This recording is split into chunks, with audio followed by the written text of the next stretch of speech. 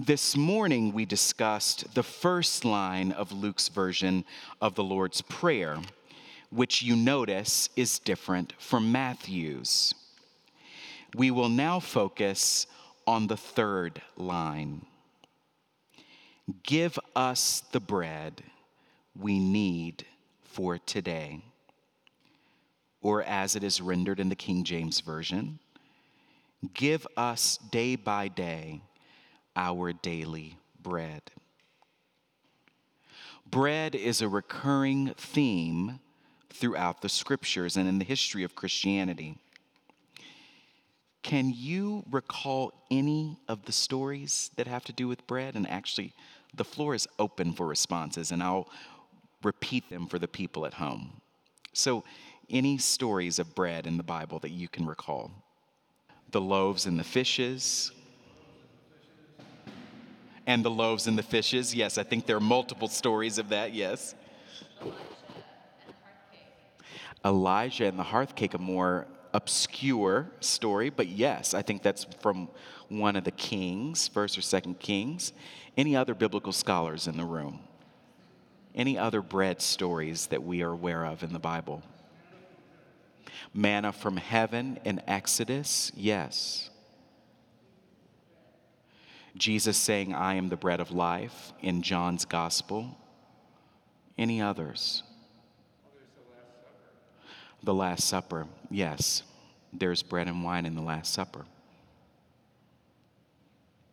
Any more? When Abraham encounters the mysterious priest Melchizedek from the city of Salem in the book of Genesis, Melchizedek places bread and wine before him, which is that is, talk about strange and obscure stories in the Bible. That is a strange and obscure story. When the Israelites were sojourning in the wilderness, God provided them with manna, as Travis says. And I always love talking about the manna story because manna means, what is this? Isn't that awesome? That's an interesting thing. Manna literally means, what is this? So manna isn't even necessarily bread, but we associate it with bread because of a lot of Jesus's teachings. We really don't know specifically or actually what it was. When the Israelites arrive in the land of promise, their week-long celebration culminates in a feast that consists of unleavened bread. As the feast unfolds, Israelites were to say to their children, we celebrate this feast because of what God did for us when we came out of Egypt. And of course, there are the numerous stories of bread multiplied and distributed throughout the gospel accounts of Jesus' work of announcing God's imminent reign. The temptation in our own time is to spiritualize the word bread and make it something intangible and invisible. But for our purposes, we will resist that temptation and focus on the tangible, physical, tactile food that is present in some way in almost every culture, bread. There is no consensus as to how the phrase, the bread we need for today, can be most accurately translated. Some say that it's best translated as the bread that surpasses our substance. Others say bread necessary for existence. Others say bread for the coming day, while yet others say bread for the coming age or bread for the future. Don't you just love the endless possibilities of sacred language? However you or I wish to translate those few words, it is still the God of Israel in the context not only of the Lord's Prayer or the Our Father, but in the memory of Christians and Jews throughout history who is doing the giving. That's the important part, that it is God who gives the bread, who supplies and provides. Whether it is the bread we need today, the bread necessary for our existence, the bread for the coming day, or the bread for the coming age. Behind all our needs, wants, and the meetings of those needs and wants and desires is a loving God who will not withhold anything God has made from the creatures God has made. This consciousness of a God who is constantly providing, constantly caring for, constantly tending to us is what lies at the heart of life with Jesus Christ. One of my most cherished recurring memories of my childhood and really of my life in general is my maternal grandmother at the beginning of every meal always placing her right hand on her forehead, bracing on the table, bowing her head, and pronouncing the following prayer: God, thank you for this food we are about to receive, for the nourishment of our bodies, for Christ's sake. Amen. That's how she always prayed. And she said it in almost a single breath. She didn't even really take a breath when she was praying that prayer. It was almost a single word. And I didn't come around into this world until my grandmother's late 50s.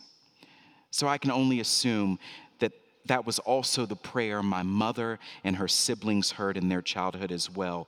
This very quiet and lively recognition that at the source of her sustenance and breath for my grandmother is a power beyond all imagining. A God who cares, a God who tends to us, a God who provides for us. And so it was her practice to pause, brace, and bow and say, thank you, life giver. Thank you, bread giver. Thank you, God. The mystery and the glory of the Lord's Prayer is that though it is ancient and has been said countless times over the past 21 centuries, its resonance is new in every generation. It speaks of a generous God who lives at the heart of creation, a God who is feeding us and all created beings, a God who is merciful and forgives us as we forgive those who sin against us. It speaks of a holy God who is both revealed and hidden, intimate and mysterious, and it, like all prayer, invites us to listen to the crucified and risen Christ praying inside of us, to attend to the Holy Spirit who is always nursing us to wholeness and fullness of stature. It is also an invitation to imagine a world wherein God is in charge. A world in which every person is fed, every person is full, every person is forgiven. I cannot handle the bread on the altar before us and not be drawn to the places around our world or in this city or on my very block where food crises and famine are commonplace. I cannot handle the bread on this altar and not be struck by the vision of an economy where we ask for and receive enough. Not more than what we need, not less than what we need, but exactly what we need, enough. I cannot handle the bread on the altar before me and not appreciate the innumerable times in history when Christians in every language, tongue, ethnicity, and culture have done just as we will do in just a moment. Take the sacramental loaf, bless the sacramental loaf, break the sacramental loaf and share the sacramental loaf, a symbol of the shape of God's love for the whole world. And as we take, bless, break, and share, we ourselves are taken by God, blessed by God, broken in God. I almost said broken by God, but God doesn't break us. And we are shared by God to be that same bread for a world that is desperate and hungry for love. Amen.